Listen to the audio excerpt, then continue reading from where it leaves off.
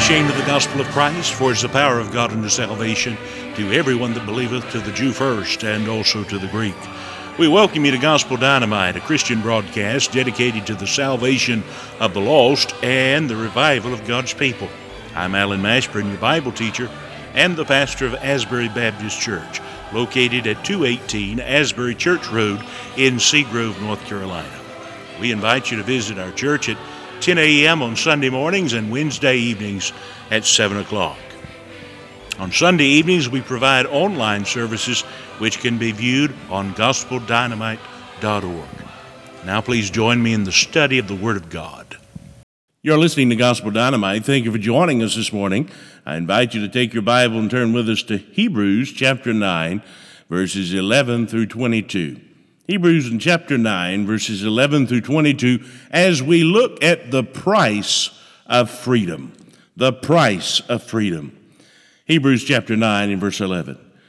But Christ, being come an high priest of good things to come, by a greater and more perfect tabernacle, not made with hands, that is to say, not of this building, neither by the blood of goats or calves, but by his own blood he entered in once into the holy place, having obtained eternal redemption for us.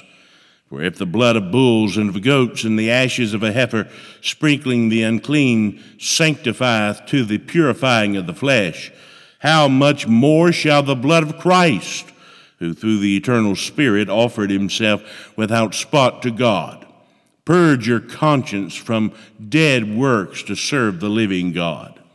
And for this cause he is the mediator of the New Testament, that by means of death, for the redemption of the transgressions that were under the first testament, they which are called might receive the promise of eternal inheritance. For where a testament is, there must also of necessity be the death of the testator. For a testament is of force after men are dead. Otherwise it is of no strength at all while the testator liveth.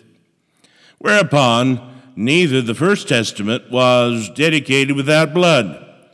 For when Moses had spoken every precept to all the people according to the law, he took the blood of calves and of goats with water and scarlet wool and hyssop, and sprinkled both the book and all the people, saying, This is the blood of the testament which God hath enjoined unto you. Moreover, he sprinkled with blood both the tabernacle and all the vessels of the ministry. And almost all things are by the law purged with blood, and without shedding of blood is no remission. Recently, we enjoyed celebrating Independence Day. What a beautiful day for our country. It's a day that we relish, celebrate, and enjoy the fact that we are free. And the freedom that we enjoy is never free. There's always been and always will be a price of freedom. We in America take for granted so often that even though we are born in a free country, we never stop to think that somewhere, someone paid a price so that you could exercise your so-called right to freedom. The fact of the matter is that freedom is not a right as the secular humanistic world would have you to believe and to be taught. Rather, freedom is a privilege given to everyone named an American. And that freedom was purchased with the toil, the labor, and sacrifice, and yes, the blood of many men and women. We as a people owe a debt of gratitude to all of the men and women wearing a uniform who fight, protect, and defend our freedom, whether it be on the desert sands of Afghanistan or Iraq or the darkest street in the smallest town in America. We ought to thank God for our men and women who fight for us, who protect us, and yes, die for us on the battlefield so that my children and your children and grandchildren can run and play with freedom. Our nation was formed with the blood of those that wanted to be independent from England. In 1776, our forefathers drafted a document that is revered as one of the most precious national treasures in this country, the Declaration of Independence. You can read through it in about 8 minutes. Many of these men were considered traitors and wanted for treason. John Hancock, the largest signature on the document, had a bounty on his head of 500 English pounds. These men endangered all that they had to form a new nation called the United States of America. When John Hancock signed this document, he signed his name so big that the king would not have any trouble seeing his name. These men were considered renegades, rebel rousers. God, give us more like them. They formed a new nation. Many lives were given so that you and I can sit and understand and read and study the Word of God and worship in our houses of worship and enjoy everything that we have. Blood had to be shed for freedom that we enjoy in this land. America was formed with and by the blood of those who fought for it, and America remains free by the blood of those that are willing to die for it. Have you ever wondered what happened to the 56 men who signed the Declaration of Independence? 5 signers were captured by the British as traitors and tortured before they died. 12 had their homes ransacked and burned. 2 lost their sons serving in the Revolutionary Army. Another had 2 sons captured. 9 of the 56 fought and died from wounds and hardships of the Revolutionary War. They signed and they pledged their lives, their fortunes, and their sacred honor. What kind of men were they? 24 of these men were lawyers and jurists. 11 were merchants. 9 were farmers and large plantation owners. Men of means, well educated, but they signed the Declaration of Independence knowing full well that the penalty would be death if they were captured. Carter Braxton of Virginia, a wealthy planter and a trader, saw his ship swept from the sea by the British Navy. He sold his home and property to pay his debts, and he died in rags. Thomas McKean was so hounded by the British that he was forced to move his family almost constantly. He served in the Congress without pay, and his family was kept in hiding. His possessions were taken from him, and poverty was his reward. Vandals or soldiers looted the properties of Dillery, Hall, Clymer, Walton, Gwinnett, Hayward, Rutledge, and Middleton. At the Battle of Yorktown, Thomas Nelson Jr. noted that the British General Cornwallis had taken over the Nelson home for his headquarters. He quietly urged General George Washington to open fire. The home was destroyed. Nelson died bankrupt, but he chose to do that to his own family home so that they might win. Francis Lewis had his home and properties destroyed. The enemy jailed his wife, and she died within a few months. John Hart was driven from his wife's bedside as she was dying. Their 13 children fled for their lives. His fields and his gristmill were laid to waste. For more than a year, he lived in forests and caves, returning home to find his wife dead and his children had vanished. A few weeks later, he died from exhaustion and a broken heart. Norris and Livingston suffered similar fates. Such were the stories and sacrifices of the American Revolution. These were not wild-eyed, rebel-rousing ruffians. They were soft-spoken men of means and education. They had security, but they valued liberty more. And standing tall and straight and unwavering, they pledged for the support of this declaration with firm reliance on the protection of the divine providence. We mutually pledge to each other our lives, our fortunes, and our sacred honor. End of quote. They gave you and me a free and independent America. And the history books never told you a lot about what happened in the Revolutionary War. We didn't just fight the British. We were British subjects at that time, and we fought our own government. Now, some of us take these liberties so much for granted, but we shouldn't. And while you're enjoying this time of year celebrating our freedom, we must remember that freedom is never free. And we must focus beyond America. For some 2,000 years ago on a hill outside of Jerusalem, freedom was purchased as well.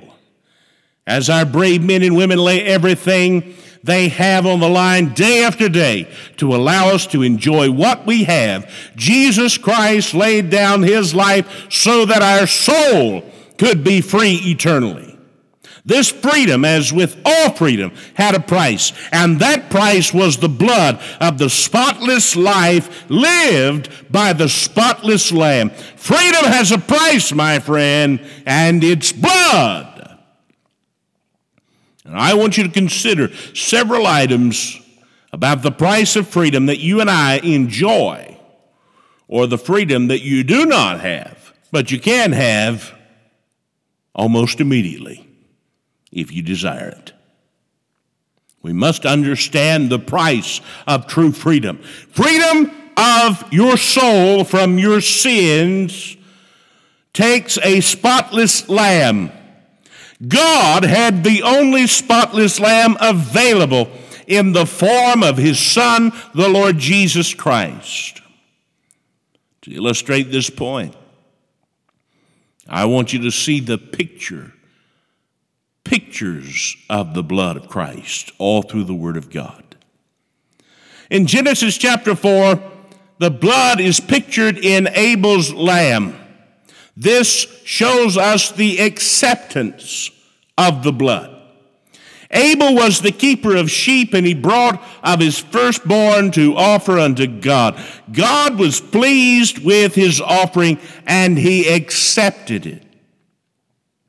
In Exodus chapter 12 is pictured in Israel's Passover. The application of the blood is what we learn from this. The blood had to be applied.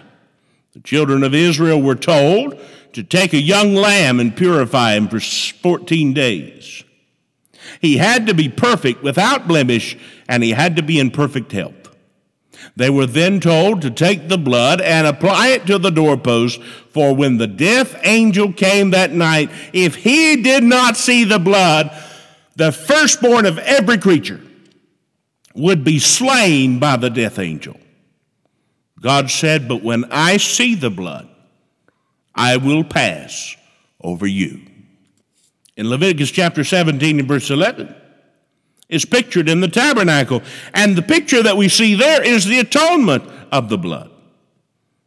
The Bible says, for the life of the flesh is in the blood. And I've given it to you upon the altar to make atonement for your souls. For it is the blood that maketh atonement for the soul. May I say that it is still the same blood that makes atonement for your soul? I encourage you not to be swallowed up in the lies of Satan that the preaching the gospel, the blood, and the book doesn't matter anymore. It still works. It still works. And it will remain working until Jesus comes. But then I would also show you the purity of the blood. The Bible says in Hebrews chapter 9 and verse 12, neither by the blood of goats and calves, But by his own blood he entered in once into the holy place, having obtained eternal redemption for us.